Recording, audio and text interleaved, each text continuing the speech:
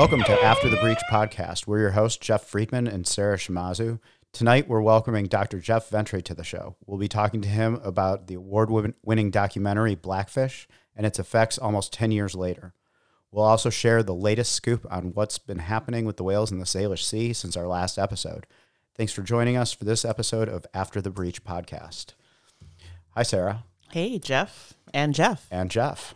Welcome, Jeff. I look forward to just having a nice time with you guys and talking whale stuff. How's it going? It's going well. It's going well. Thanks for joining us. We're really excited to talk with you tonight. So, Jeff, I sent Jeff a tweet tonight because I wanted him to see my Orca Tilikum motorcycle that I've been driving around the Pacific Northwest, and I actually have Tilikum's eye patch on it, and I love pulling it up alongside rivers and talking about dams in my tweets. And anyway, I thought you guys would appreciate that because it is an actual replica of Tilikum's eye patch, and it gets looks everywhere I go. So I guess one form of passive activism, so to speak. I love it. That is awesome. And if it's cool with you, I'd love to post a photo of your Tilikum bike in our show notes. It is it looks really cool. I would love to do that. And it gets honks and people coming out to talk about it. So it's a nice entry point for the conversation about orcas and also salmon. That is awesome. And yeah, I'm sure it's a great conversation starter. And I do want to get, I want to talk a bit about the Blackfish effect and what's happening almost 10 years after the film. I did rewatch it again this week. I think I've seen it a few dozen times, and it's amazing that it never fails to have the same emotional impact. Can you talk a little bit about you were one of the former trainers that came forward and was featured in the film, and had experienced what it was like to be an animal trainer and an orca trainer for captive orcas. Can you talk a little bit about how the origins of Blackfish, how it got started, how you got involved in the film? Sure. If you want to take it all the way back, and I'm happy to do that because of the intelligent audience I'm sure that you guys draw with this type of podcast from San Juan Island. My involvement with Blackfish actually began with Dr. Astrid Van Ginneken and Ken Balcom's invitation to come out and participate in Orca Survey back in 1995 while I was still a senior trainer at SeaWorld. The acceptance of that invitation, as it turned out, actually contributed to my demise at SeaWorld. But seeing the killer whales, as I said in the movie, swimming in straight lines, had a huge impact on me, radically altered my view of what I was doing. And I later found out that not one staff-level trainer at any of the SeaWorlds had actually seen a killer whale. And the only reason why Chuck Tompkins, the curator, and Thad Lasinick, the corporate VP, had seen them is because they actually came out with Bill Davis in, I think, 1993 to capture footage for the Legend of Shamu show that we were doing at SeaWorld in Orlando. And Astrid, of course, had been following Gudrun from the Dolphinarium Harderwijk since 1988 and made like 17 to 20 trips to Orlando. She and I became friends. She mentions me in her book, along with, ironically, Mark Simmons and Lindsay Rubenkamp, who are still in the industry. But that started a friendship. And then fast forward, I went back to professional school, including medical school. And in 2006, when Ken Peters was pulled down by Kasaka, I received a phone call from ABC, I believe it was ABC News Nightline show, and they wanted me to appear on that show. And I was firmly in the midst of my third year of medical school, and I declined. Come to find out, I think the same mechanism happened in 2006 as 2010. The news agencies were wanting comments from killer whale experts, ex-trainers, people at the Center for Whale Research. And I think that they passed the baton to me both times. When Dawn was killed in February of 2010, a guy named Gabe Ramirez, a producer at CNN, called Ken and Howard, I believe, at the Center for Whale Research and asked for comment. And Howie passed the baton to me, so to speak. And so I was reached by Gabe Ramirez, who put me in contact with the show producer for AC360. And I initially declined that opportunity again, but only for a few hours, because both Chica and my sister and John Jett said, "Hey, man, you've been talking about this stuff for, a decade now, and it's time that you said something." So I went on the show. I was living in New Orleans at the time when Don was killed, doing a physical medicine residency there. And I got on the show and I talked about Tilcom. I expressed the fact that I hope, because there was talk of actually euthanizing him initially. So I addressed that, and I addressed his temperament, and, said good things about him and other things about captivity itself. And that interview led to another appearance on CNN, this time with Wolf Blitzer a day or two later. And then Thursday of that same week, I was asked to get on the CBS morning show, and that interview is still online, archived on YouTube. In 2000, it was probably February, close to the end of February 2010. CBS Early Show is what it was called, and that got the attention of Tim Zimmerman, the great journalist at Outside Magazine, who I believe he still writes for, but Tim's also written several books, and he and I kind of connected because we both like to sail. And he reached out to me right through the LSU. That's where I was a resident, LSU in New Orleans. He emailed me through the available state website for LSU Health Sciences Center. And I responded a little tentatively at first because I didn't know who I was talking to. And eventually we did an interview, and he talked to me and John Jett, and we were featured as the kind of former trainer voices for the piece that he wrote, Killer in the Pool, which was a cover story for Outside Magazine in June of 2010. And Gabriella Cowperthwaite read that article, and that is what drew her to the story.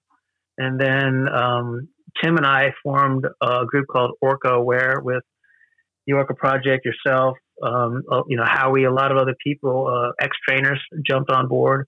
We had Carol, myself, Samantha Berg, you, Howard, Astrid, initially, the Orca Project, Colleen Gorman, a lot of great people on there, and we started communicating.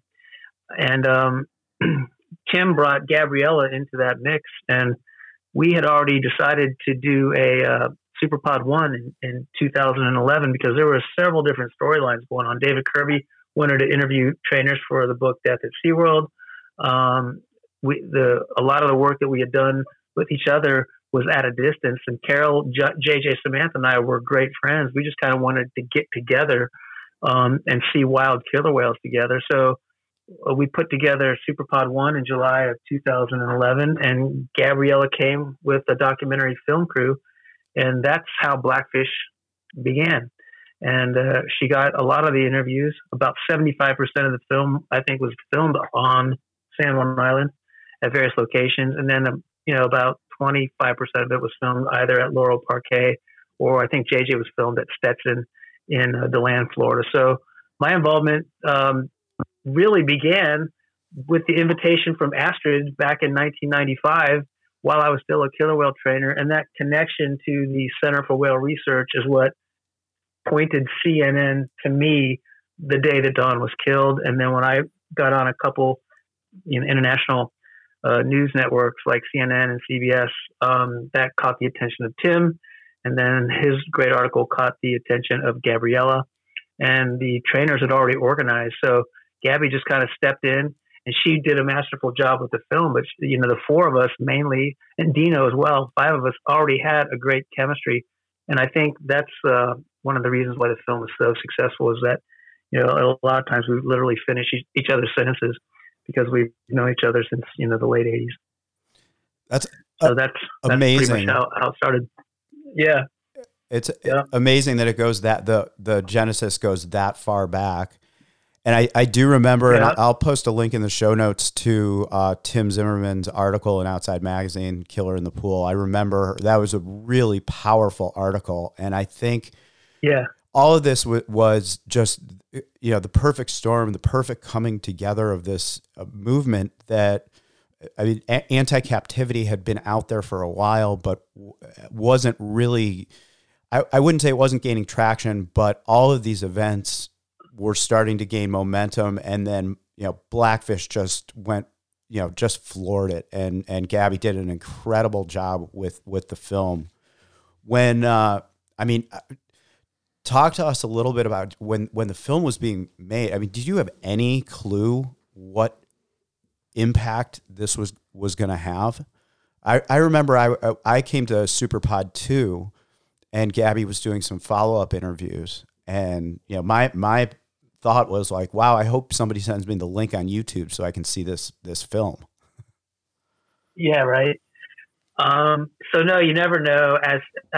By the way, there's a great YouTube video that, if you, and I can send you the link if you'd like, it's really Tim Zimmerman's toast at the Sundance Film Festival regarding Blackfish. And in that toast, Gabby is there and all the cast is there and the executive producers are there.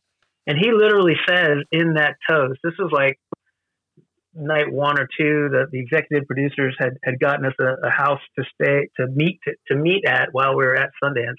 And he literally thanked everybody and said, we gave it a strong effort. We made it to Sundance. The vast majority of documentaries don't make any money and don't gain any traction. And we were ready to just say our goodbyes right there. And then like the next day or the next 2 days, I don't know which day it was, what day 2 or day 3, Magnolia bought the film and then CNN bought the film. And, I've captured in one way or another most of the media surrounding the film along those lines, whether it was interviews at Sundance, YouTube interviews, Gabby interviews, Manny interviews, and a lot of them are on my YouTube channel, but they can be searched for. And, the thing literally blew up, and I think it had a great theatrical run. It actually did make some money. At Voice of the Orcas, one of the blogs that I write for, I listed out all of the national, all the cities that were showing the film at the theaters and what the dates were. But then I think it was the CNN double punched that really put it over the edge. Because I remember I was actually in.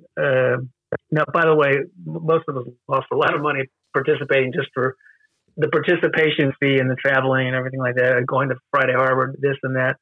But we did get a couple perks, and one of the perks that I got was a plane ride and a free stay at the Sheikh's Palace in Abu Dhabi in October of 2013, because basically Gabby dispersed the former trainers to different sites. For example, I got to go to Abu Dhabi in Italy, and Samantha went to South Korea, and Carol went here, and JJ went here, and blah, blah. And occasionally we'd all get to go to one together, like in Sarasota. I thought it was a great film festival. But anyway, I was in Abu Dhabi, about 12-hour time zone difference or thereabout, and I was staying up all night because this thing was airing on CNN, and it was some crazy number. Like I think the Nielsen ratings suggested that was it like 20 million people or something like that saw it that night. It was an unbelievable number, accompanied by a tweet storm with the trainers.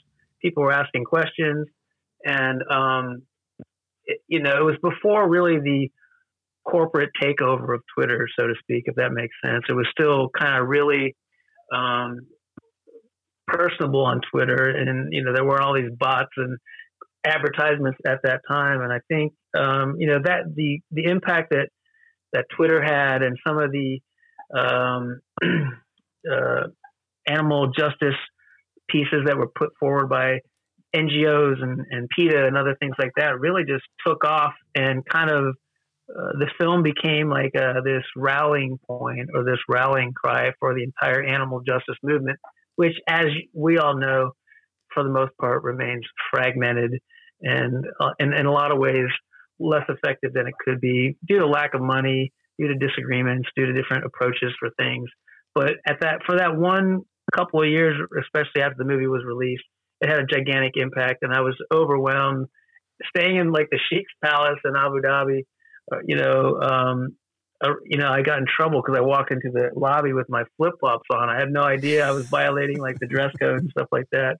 But in the lobby of the Sheikh's Palace, there was like one rule when we were in the palace: you couldn't go on the fourth floor because the king of Morocco had that floor, so you couldn't get off. But these rooms had butlers and so forth, and lazy rivers, and it was just insane. And then getting the I bet he could from wear CNN, flip flops.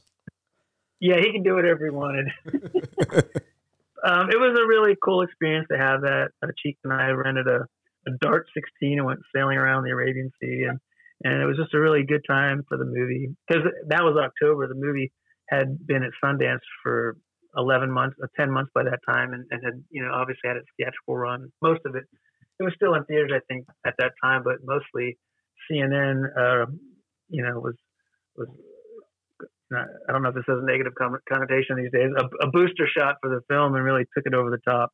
And that became a model for other documentaries to try to emulate. And for the most part, other documentarians have not been able to replicate it because they're trying to create a formula out of what Blackfish was. And what I'm suggesting is that what Blackfish was actually goes back to Astrid Van Ginneken and Ken Balcom and the chemistry that the core trainers had in the film. And then, of course, Gabby bringing on, composers and artists like Jeff Beal to do the music for it, and the way she edited it without using a talking head voiceover, really literally had us finishing sentences together. And I think the 3-year warm-up that we had doing interviews for major networks, it was like practice, like you get asked questions so many times, you improve the way that you answer those questions. And I think that really the chemistry and the precision of our answers really were blended together expertly by Gabby. And of course it showed off in the final product. It really was such a powerful film. And I remember CNN kept airing it over and over. It was like every weekend Blackfish was on. And it really added so much momentum to the anti-captivity movement for killer whales. When you were a trainer, did you have a sense before you saw killer whales in the wild? Was there some event or events that started getting you considering whether they were okay in captivity, or was it really the catalyst was coming out to San Juan Island and seeing them in their natural habitat? Well, no, because keep in mind that, I don't know if you've read Astrid's book, Togetherness is Our Home, an orca's journey through life. That's a great book that she wrote in Dutch, and then it was translated in English. I have a copy here. But so I knew Astrid from I started in 1987. Astrid's first visitation to Orlando was 1988. And so I spent my first year at Shamu Stadium kind of as a dumb rookie, so to speak. But even from that early time, she was involved with the Center for Whale Research. So, and they eventually banished her from banished us from being able to talk to her. Of course, we would just take our conversations outside of Shamu Stadium or outside of the park. But I was able to see pictures, like the Southern Resident Inventories beginning then. And the information that I was literally being told to tell students for educational shows was not completely, but in many ways, largely, it was basically a captivity propaganda in terms of things like lifespan and, the things we've been through a million times. I mean, SeaWorld drills teeth and calls it superior dental care, and I'm seeing these pictures of all these straight dorsal fins from the Southern residents back then when, they were 95 strong or thereabouts. And then looking at whether it was Kanduke or Kotar or Tilikum with this collapsed dorsal fins and broken teeth, I had there was this cognitive dissonance thing going on with me for a long time, and I became vocal about it. Like, in terms of the propaganda that we were putting forth. And so I spent only about 1 year at Shamu Stadium, and then I was moved to Whale and Dolphin, where I spent about 4 years working with belugas, false killer whales, white-sided dolphins, a spinner dolphin named Stan. I don't want to leave anybody out here. Terciops. We had like 18 animals there, and that was a lot of fun. And some of the smaller toothed whales, some of the smaller cetaceans, didn't have the same teeth problems and collapsed dorsal fins that the orcas did. So I think the impacts of captivity are much more shocking on the orcas for obvious reasons. They're physically deconditioned. They break these beautifully conically shaped teeth on concrete and steel. And so I got circulated around. I rose up to senior trainer and got brought over to Shamu Stadium for my last 2 years, and reached the highest level. It was really Mark Simmons and myself for the last year to year and a half. That were, when, for example, August Bush would come into the show, he or I were doing the VIP segment, and and so having being the senior trainer and having access to leading training sessions and setting up shows, and seeing how the internal mechanism worked with food deprivation and stuff like that was a slap in the face after being there for several years. So I returned to the Killer Whale Stadium, and then saw all these problems. Astrid and I had never lost touch the whole time. She was coming, I think she came 17 or 18 times total, and I probably met with her most of those times. She had an academic schedule, and I think spent most of her summers, traveling the world, visiting killer whales, whether it was down in South America or at a captive park. And of course, she loved Gudrun and documented a lot of her life. And Gudrun was the catalyst for her book, Togetherness is Our Home. And I think if you read that book, it kind of is like I don't know, in terms of animal orca behavior, she has seen so much in the wild and in captivity through clear glass. She synthesizes the killer whale behaviors probably better than anywhere else has ever been written. She, I guess, was a co-PI for Orca Survey for many years. I don't know what her title is now, because I know she stopped coming out as frequently, I think possibly when her mom, became older. But she was, one of these ladies, an MD, PhD with a photographic memory. And it just blew me away how her or Ken or whoever, that you were working with, could recognize. And I'm sure, Jeff, you're at this level when you see a whale from, and you're just, who it is immediately. That kind of stuff was impressive to me. And I am thankful for the contributions that those, influencers made on my life, because it changed my life. Well, and you've changed other people's lives, and certainly the lives of killer whales. And we actually had somebody out on our whale watching tour today who, he didn't mention Blackfish, but clearly he had seen it, because one of his questions was, is it really true that all male killer whales in captivity have dorsal fin collapse? And he was curious how often we see it out in the wild, and we don't. Exactly, yeah. And so I actually say that in the film. And people don't realize this, and even maybe Gabby doesn't realize it, but I was looking at that from the get-go when I was seeing pictures of bull southern residents going back to 88 when I first started hanging out with Astrid. I never saw a collapsed killer whale, ever. And every single male, whether I was looking at a San Diego animal or a Texas animal, or the bulls that I worked with, Kotar, Duke, and Tillicum, they were all collapsed. And now as a medical doctor and someone that's investigated this, and I've JJ and myself and Ingrid have knocked around writing a paper on this, because she did that killer whale dorsal fin abnormality paper that SeaWorld took and mischaracterized. But it's pretty clear to me that the primary effect, in addition to, by the way, I posted Astrid talking about why killer whale dorsal fins collapse online from Superpod 1. That's online.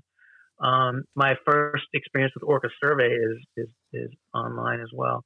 But I think it's when you heat collagen, even just 1 to 2 degrees centigrade, it becomes denatured, and this can be replicated in a laboratory.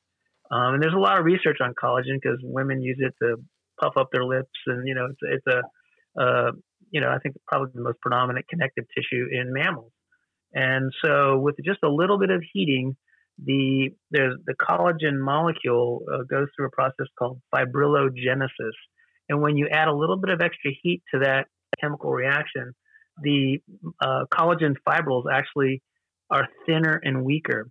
And so that process on a macroscopic level, I think, is carried into the orca dorsal fin, because in captivity, for example, Tilikum lived in pools that were more shallower than his length. The B, C, and E pools, I think, were 18 feet deep, and Tilikum was over 20 feet long. The only pool that was deeper than he was long was the front pool, and he only got to come out there for safety reasons during shows.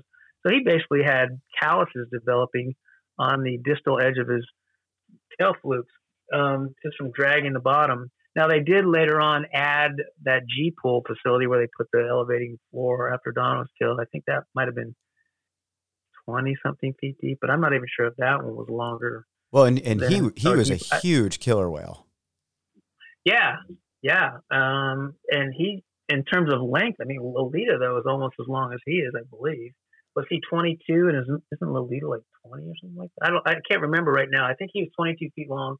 And, but, Lolita, obviously, his southern residents are larger than the Icelandics. But anyway, it's just shameful what a pathetic life. I said this, I believe, in one interview. Imagine if you were living a life where you could only, like in Tilikum's case, take 1 or 2 strokes of your tail, and you have to turn around because there just is no more room to go. And then your tail is, for the most part, dragging the bottom your entire life.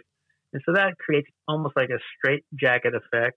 And when he's in larger pools, like at G Pool in SeaWorld, Florida, he just became a target for, female aggression. And because these orcas, have no real natal origin, they're all kind of hybrid animals, except Katina was an Icelandic. It's unbelievable that she's still alive.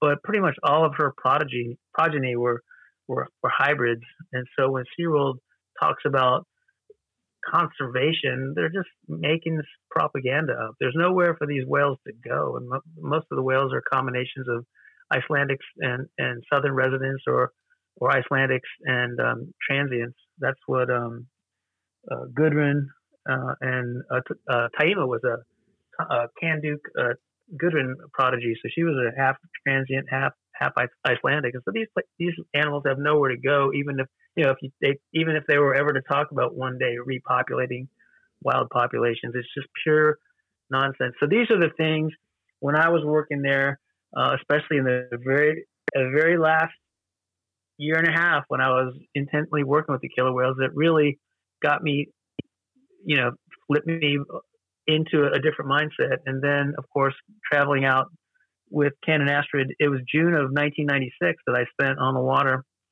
a couple weeks on the water with those guys, living at the Center for Whale Research, and on the High Spirits, and I was hanging out with Kelly a lot too. There was another power boat that we went on, and we dropped hydrophones in the water, and I tried to document that with one of those old high 8 players, and I can later digitize it. But it was a remarkable time, and just the islands itself where you guys are at are so remarkably beautiful, and we saw a lot of different whales, minke whales, harbor seals, transients, residents, tons of bald eagles, and it was just one of those kind of magical, catalysts of change periods of my life. And I was also back in school, and that also was the beginning of my march back into academia and trying to get into professional school. So it was a transitional time for me, and a time that seemed a lot simpler than the times are these days. But yeah, you guys live in a special place. It is remarkable here, and we've got to get you back here to get you back out on the water.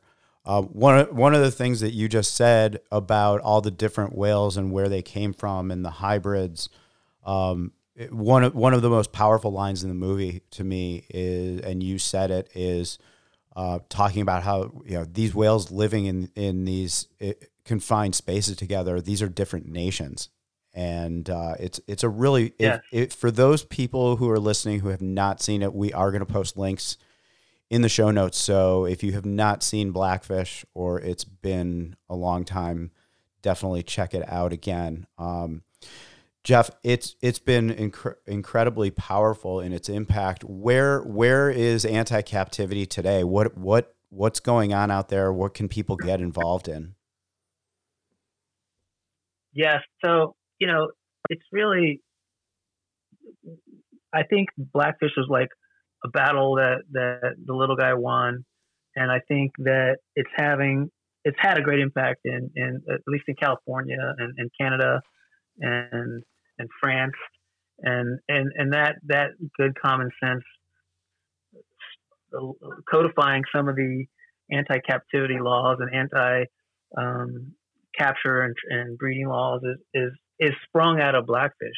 And so that's been very rewarding. What is more concerning though is the stuff that's happening in China mainly, and the Middle East as well, where there's just this grind to create, what is a Long Gone Wild was kind of like a sequel to Blackfish in certain ways, and talked about the great impact that it had. But we're winning the battle at home, but abroad it's still expanding. I think what did they say in the film? There was like over 100 SeaWorlds in China, or parks that are looking to fill their pools with killer whales, and that's going to have a gigantic impact on whales in the Far East and that part of the world. So I would say it's a mixed ending at this point.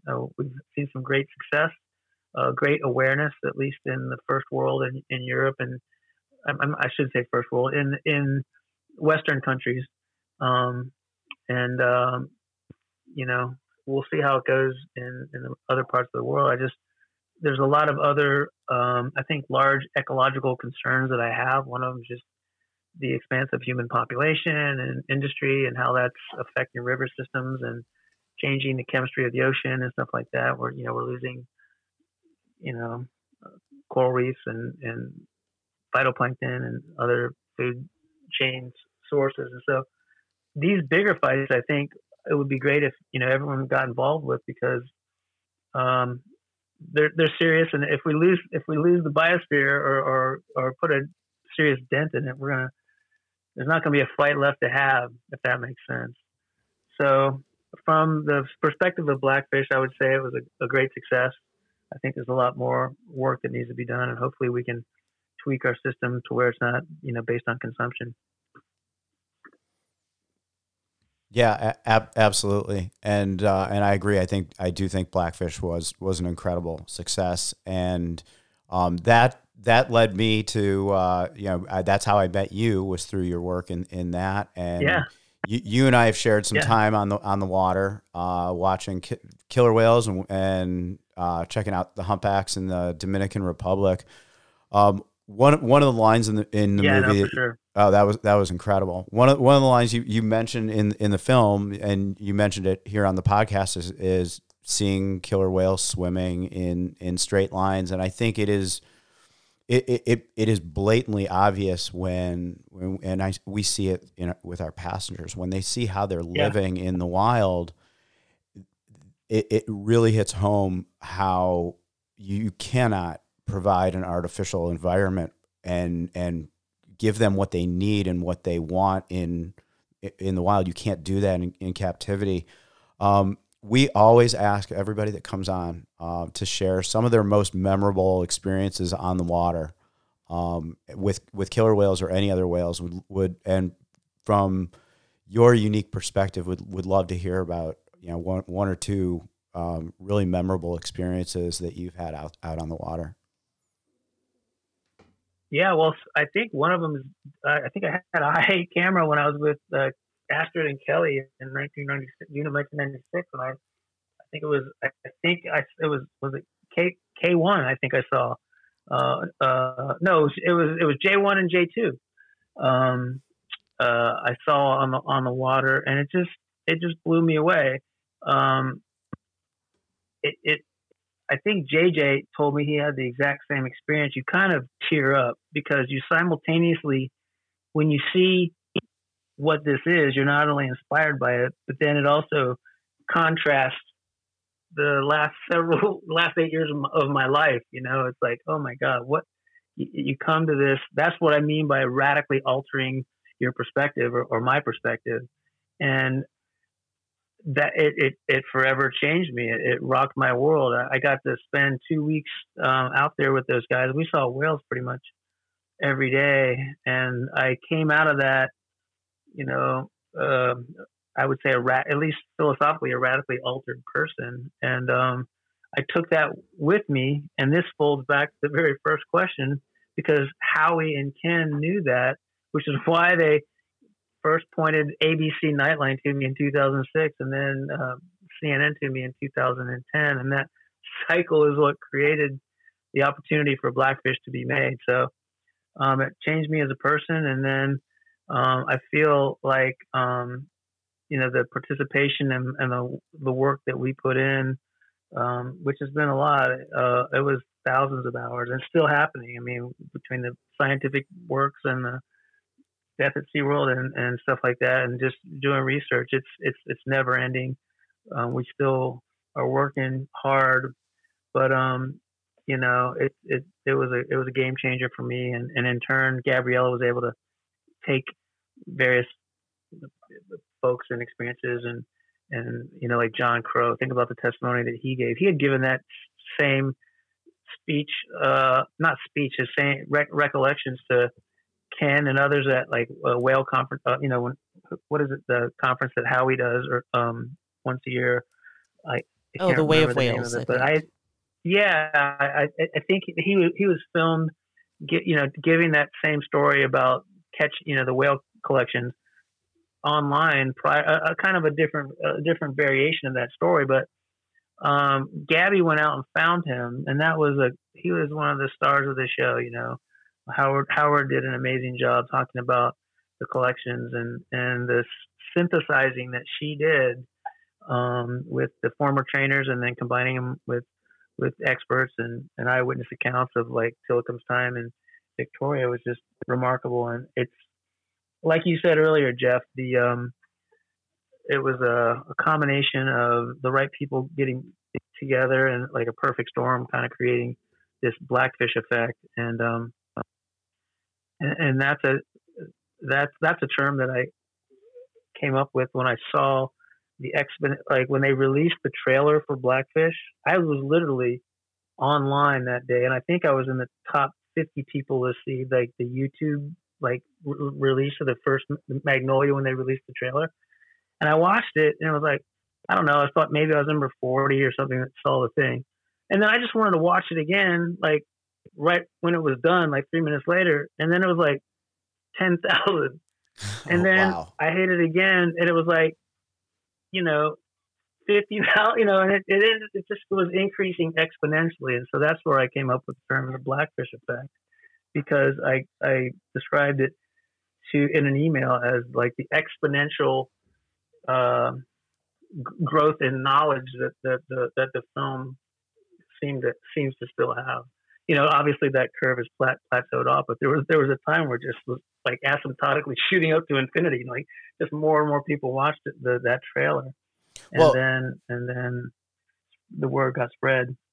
Yeah, I mean, the film changed the entire conversation, and I love that from your encounters in the wild that the iconic Southern residents J1 and J2 had a role in all of this. Yeah, they certainly did. and I believe I have to check. I think it was J1 and J2, and I think I had Astrid explain how Mike Biggs, captured K1 and carved the triangle out of his fin, and then released him, and then proved that the markings of the dorsal fin would remain for life, and that was the basis for Orca survey. And I got her on holding a crappy little camera, describing the whole basis for the study. And then there goes J1 and J2, but what the hell is going on here? And anyway, it was just really remarkable. And it was just the first day or the second day of a couple weeks of stuff like that happening, stuff that you probably see on a daily basis. But for me, as a former guy that worked with incarcerated whales, it was something else. Well, when I was rewatching the film, I'll tell you an example of how powerful the film is.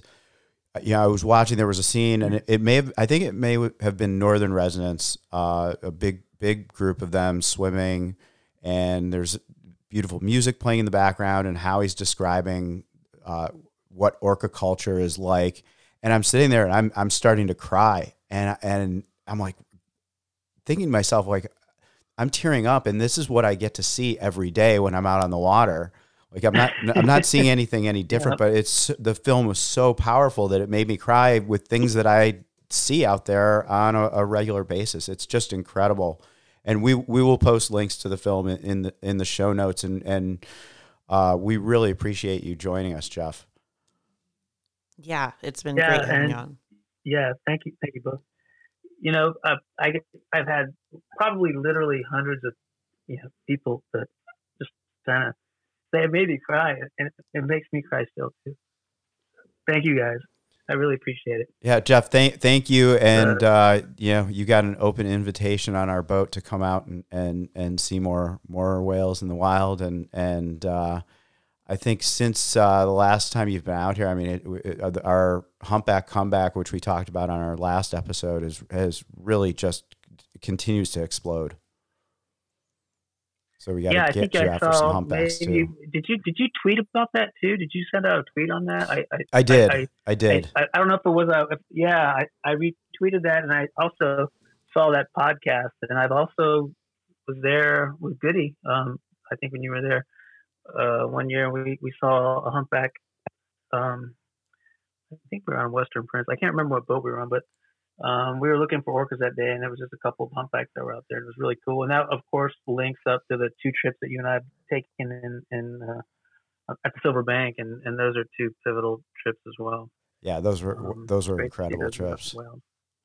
Yeah, I really appreciate you guys. Thanks so much for having me on. I'm honored to be on your show, and working hard to get the word out there, and I hope to see you guys soon. Yeah, thanks so much, Jeff. Really appreciate it, and have a great night. Yeah, thanks, Jeff.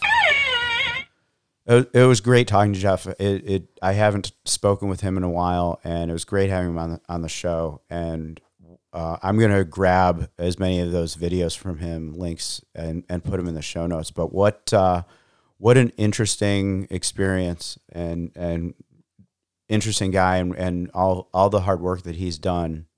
And with a lot of others to create this pivotal film.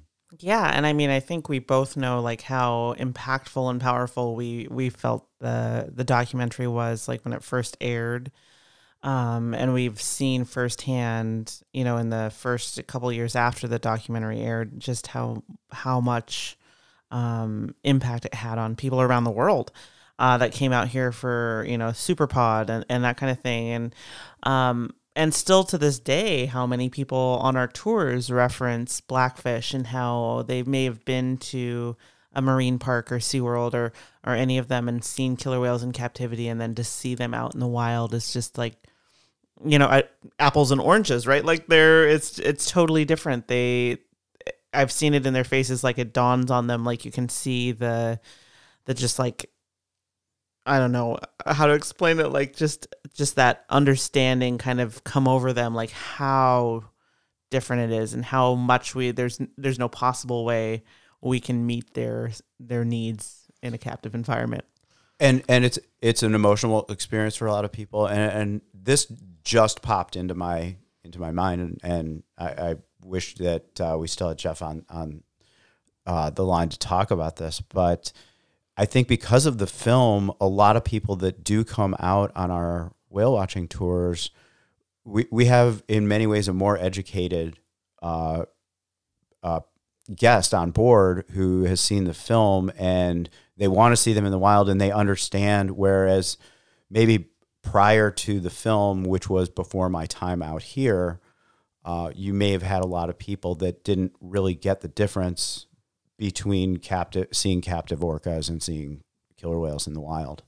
Yeah. I think for sure. I think, there's still, I still hear it sometimes when I'm sitting on shore or even on the boat, but it's decreased a lot less, where people are like, oh, it's like Shamu, or, oh, they're putting on a show for us. Like, they're more cognizant of the fact that these animals are their own, like, unique, independent beings. They're not here for us. We're not here to use them. They're not here for our purpose. Like, we are privileged to get to share this place with them. And I have noticed, like, hopefully that's kind of decreasing, and more people are aware that, we're just out here visiting them in their home. And I think you said that on the water today. You're like, we're the aliens here. Like, we are here visiting. Yeah, this is their place. This is their channel. This is their harbor. We're their just place longer than we've been here. So absolutely, we're the guests here, and we need to act as such, right? And I'll go into a little detail on that, and we'll go right into our recent sightings, because we've got so much cool stuff that's been going on here since our last episode. But today we were in this very narrow channel with two 15-year-old Biggs killer whales, not brothers, but really tight friends, coming from two families that are really tight friends. So it was T49A2 and T65A3. And they're in this narrow channel, and it's their channel. And they are in the middle of the channel fighting against a really strong current, because we had a big, big tidal swing today. And they're hunting a seal. And I'm having a challenging time just keeping view of them through the current. And at one point there were 3 large ferries going through the channel at the same time, and 2 going in one direction, 1 coming in the other direction, and then we know there's some more around the corner that are coming around. And one of the ferries was sideways, right, because of the current, and we're the visitors there, and the only ones who altered any behavior were the ferries and the whale watching boats, and the whales didn't change a beat. It's their world, and they're just hunting their seal. And the ferry comes by and it's close, and the whales just dive and they take the seal under. And I mean, it was absolutely an incredible experience. You really get these, when we're out on the water, we're in their world. Mm-hmm. Yeah. And sometimes, like, we'll see it where, like, a big ship will come through and they'll either, like, deviate to ride the bow wake or the stern wake, or they'll take maybe a slightly longer dive if they're doing something else.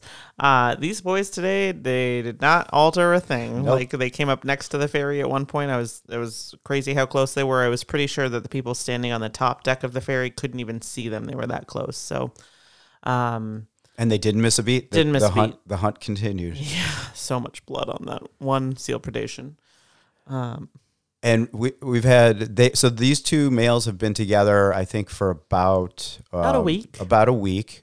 Prior to that, I don't know where T49A2 was, but T65A3 was with his mom and siblings. And every trip that I've done with them over the last few days, all they're doing is hunting. It is incredible, and it is wonderful to see killer whales that just have so much food availability that every trip you're seeing them. What are they doing? They're 2 15-year-old boys. What are they doing? They're eating. Well, all the trips I've had with them recently, they've been sleeping. So we need to split this up again. But I mean, still 15-year-old boys eating or sleeping, right? It sounds pretty. That sounds about right. Standard. We've also had a new Biggs killer whale for you and I both, and for many people in this area.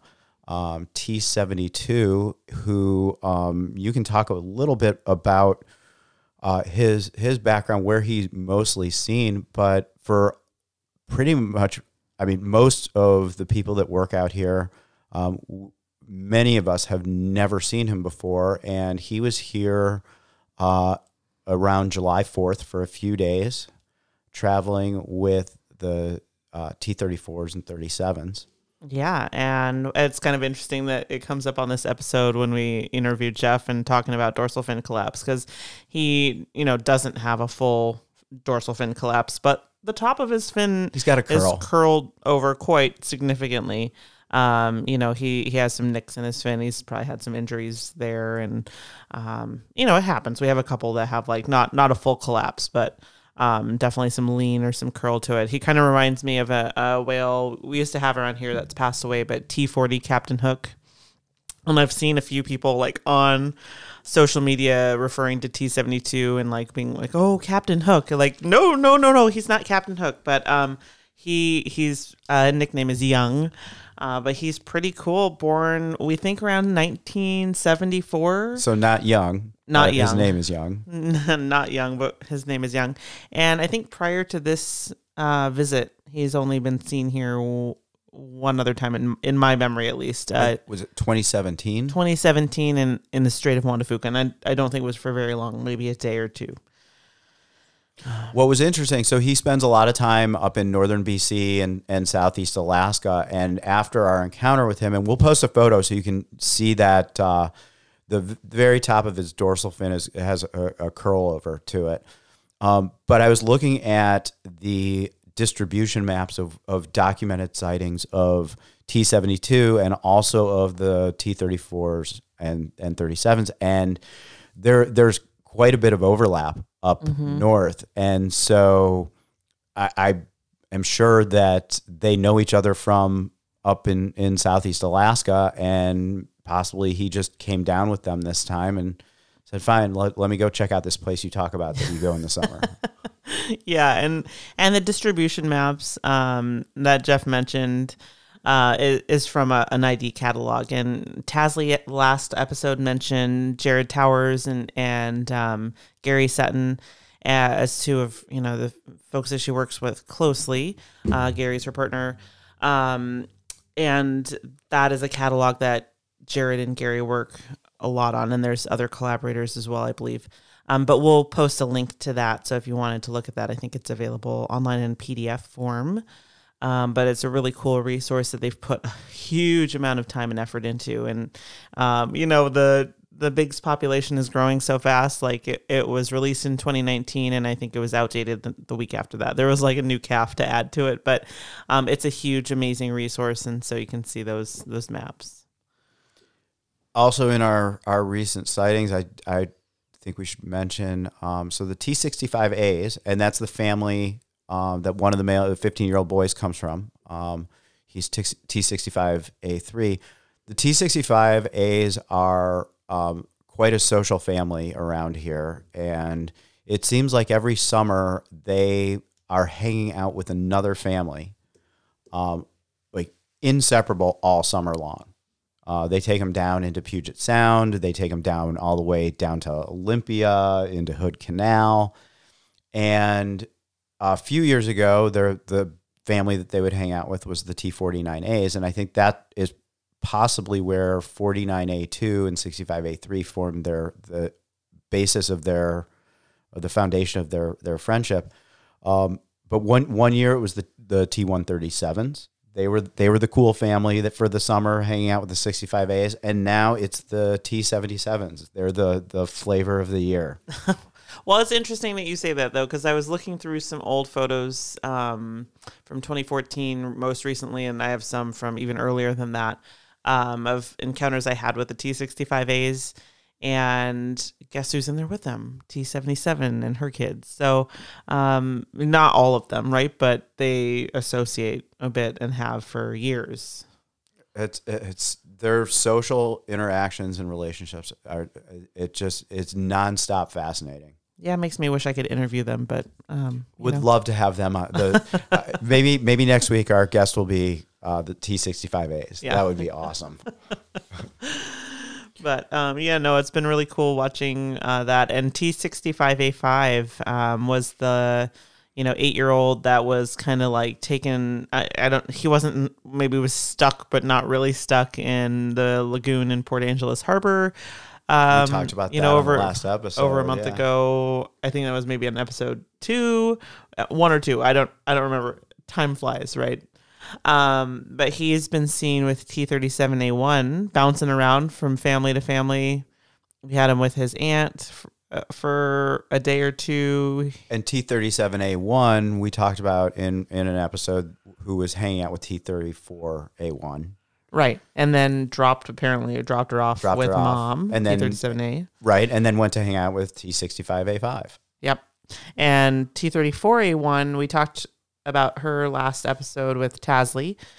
She was seen with the T65Bs like the day we recorded the episode with Tasley. Right. And I think was seen either the next day or maybe we had talked to Tasley and it had been the day before. And then that day that we recorded, she had also been seen with the T65Bs. So she was with them for at least a couple of days. But then we saw the 65Bs Not long after with the T123s, and 34A1 was not there and have not heard from since. So no. So who knows who she's with? She's probably with T65A5. Well, he's been seen with T37A1 since then. So I don't know. Maybe she went up to Alaska. Who knows? But hopefully we'll find out before the next podcast. But we have also had what would be rare in the last few years. We've had southern resident killer whale sightings in July and June. And you spent a good amount of time watching them on the west side. I had a really nice experience watching them. We were quite distant from them last evening. We were about a little over half a mile away, but beautiful conditions and glassy water and pre-sunset lighting, and we were just watching them in the distance. Motors were shut off. You could hear their exhales. It was incredible. Magic. And you've seen them from the west side of San Juan Island quite a bit in the last week or so. What are some interesting notes? I know we have and I think I'm checking my emotions on this and being very, very cautious about first calf in K-Pod in 11 years? 11 years, yeah. So, in May, a boater off the coast of Oregon got video of whales that we identified as members of K-Pod, and there appeared to be a young calf in the mix. And it was pretty grainy video, but amazing. And we all were like, oh gosh, there could be a new calf in K-Pod, and it would have been 11 years since we had K44 had been born. And got another video a few weeks later. Again, there was it looked like there was a small whale in there.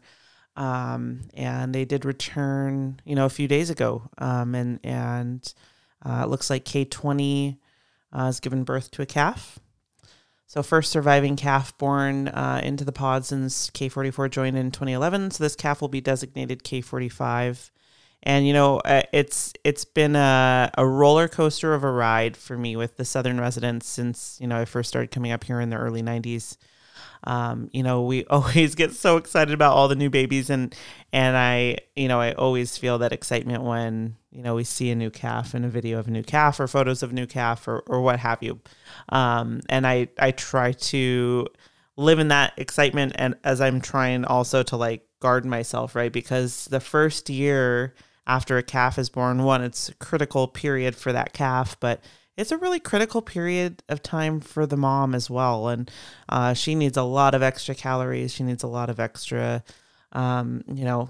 food, basically. We need to get these whales more to eat. And so it's really, really critical for moms. There's just so much, potential for, I don't want to say it to go wrong, but, we just want to be,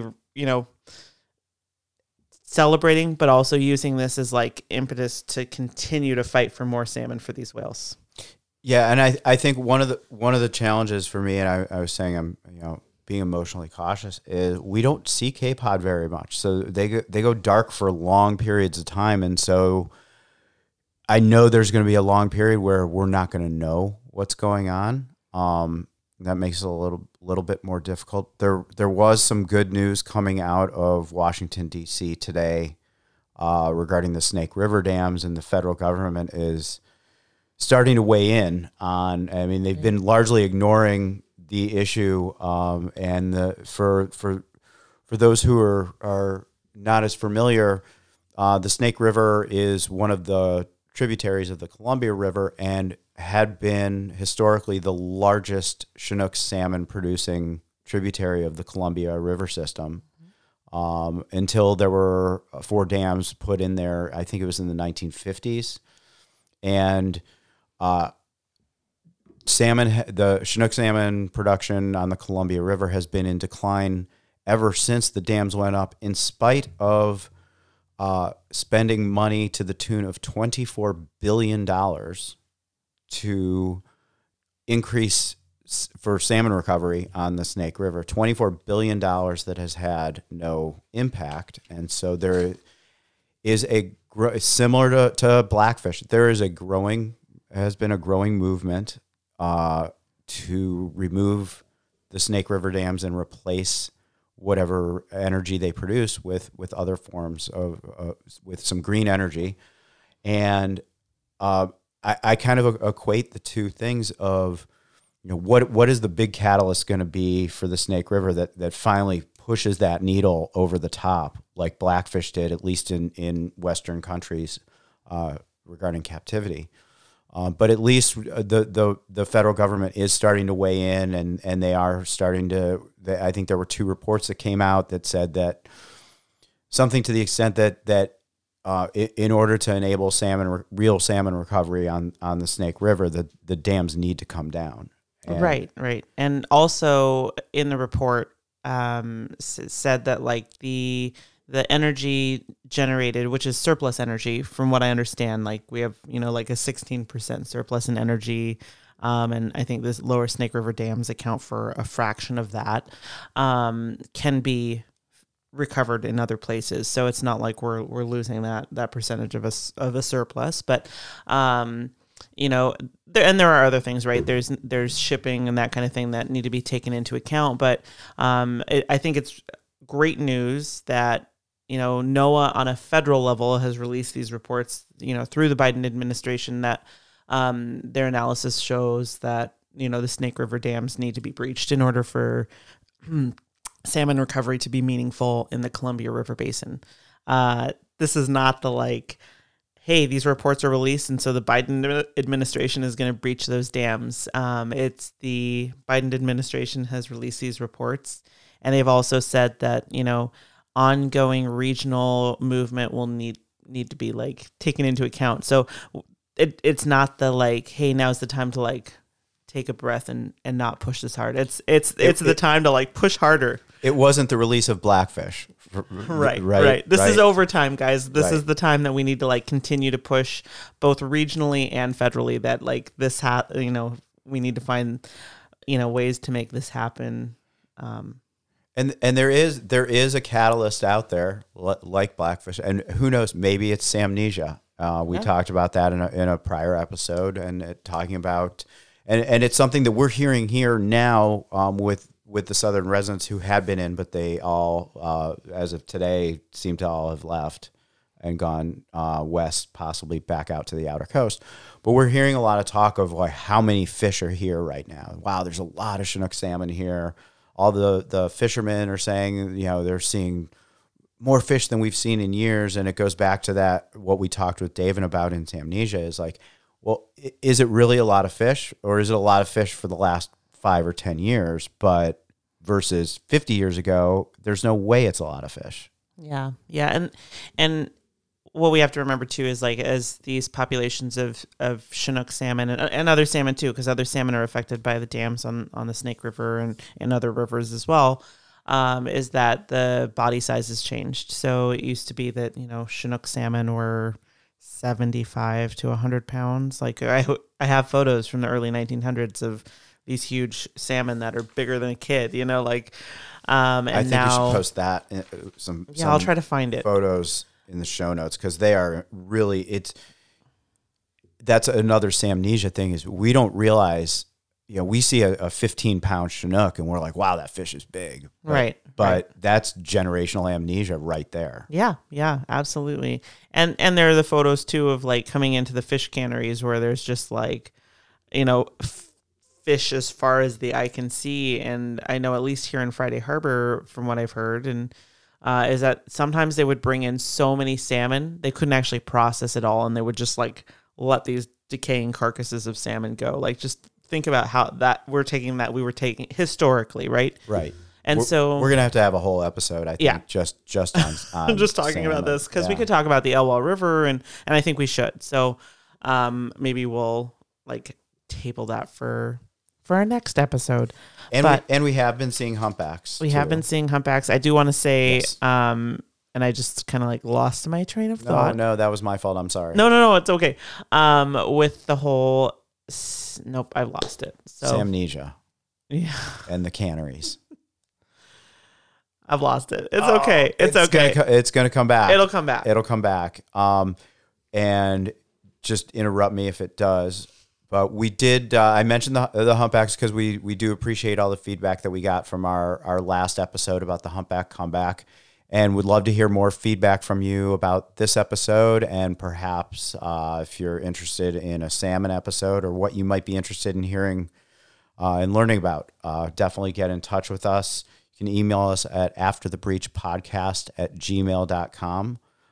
You can get all of our show notes, including all the photos, on our website, afterthebreachpodcast.com. You can listen to us on iTunes, on Spotify, YouTube, Amazon. Please rate us, give us comments, give us feedback. We really, really appreciate you joining us. Is it coming back to you yet? It is. It did come back, but awesome. I was like listening to you talk about this. And so I think one of the things that's so important as we're talking about like dam removal, potential dam removal or breaching, is, that these recreational fishermen like get a lot of heat for taking salmon, but hunters and fishers both can be some of the best advocates, just like whale watchers. Like we are looked at like we are a big part of the problem, and we're not, but we're an easy target. And I think recreational fishermen are as well. And I think we're both looking at the same goal. We both want more salmon. Like salmon is a key for all of us. And so I think one of the things that maybe the government, maybe other organizations have successfully done is kind of pitted the whale community against the fishing community. And I think that's just something we need to like keep in mind, right? Absolutely. And I think that had we managed salmon, and not just fishing, had we managed commercial fishing and managed preservation of spawning habitat correctly at the beginning of this, then there'd be enough for a healthy, viable commercial fishery, recreational fishery, killer whales, bears, and everybody that we talked about this on the Samnesia episode. There'd be enough for everybody. And so this idea of it's terrible being pit against other interests, because everybody has the same interests. And if we do things right, we can rebuild it so that everybody wins. And we talked about that in the Samnesia episode. Yep. I'm glad you remembered your point. Me too. It's, one of those days where the brain fog sets in. So, but I think this is a really important topic that we should definitely bring up in a future episode or multiple future episodes. Yeah, and we'll find a good guest or maybe a panel and do a deep dive into salmon and salmon recovery. Yeah. And it's been awesome. This episode's been great. It was great talking with Jeff. It was great talking with you, Jeff, too. Thank you. But we would love to have you guys out with us on the water, too, if you're up in the San Juan Islands.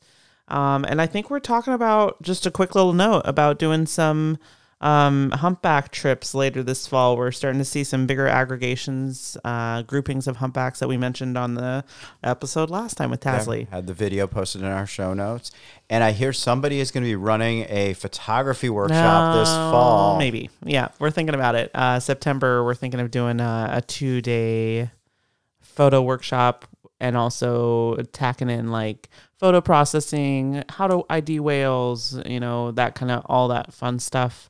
Chatting with Monica, who was a guest on episode 2, and other stuff. And coming out on the water with Sarah and I. Yeah. That's the highlight. Spending 2 full days on the water with the both of us. So, if anybody's interested in that workshop, we would love to have you out.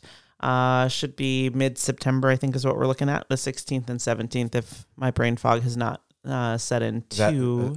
Is it a Saturday, Sunday? It's a Friday, Saturday. Mm-hmm. So yeah, you can message us on Instagram at After the Breach or email us afterthebreachpodcast@gmail.com, or get other info, other contact info of our personal Instagrams on our website, afterthebreachpodcast.com. But yeah, if anybody's interested in the photo workshop, definitely, or just coming out on the water, anytime, definitely get in touch with us. Yeah, we'd love to have you out, and thanks for another great episode, Jeff. I'm looking forward to the next one. Yeah, I am too. Thanks, Sarah. Thank you all for listening, and don't forget to subscribe and follow us. Yep, we'll catch you next time, guys. Thanks for joining in.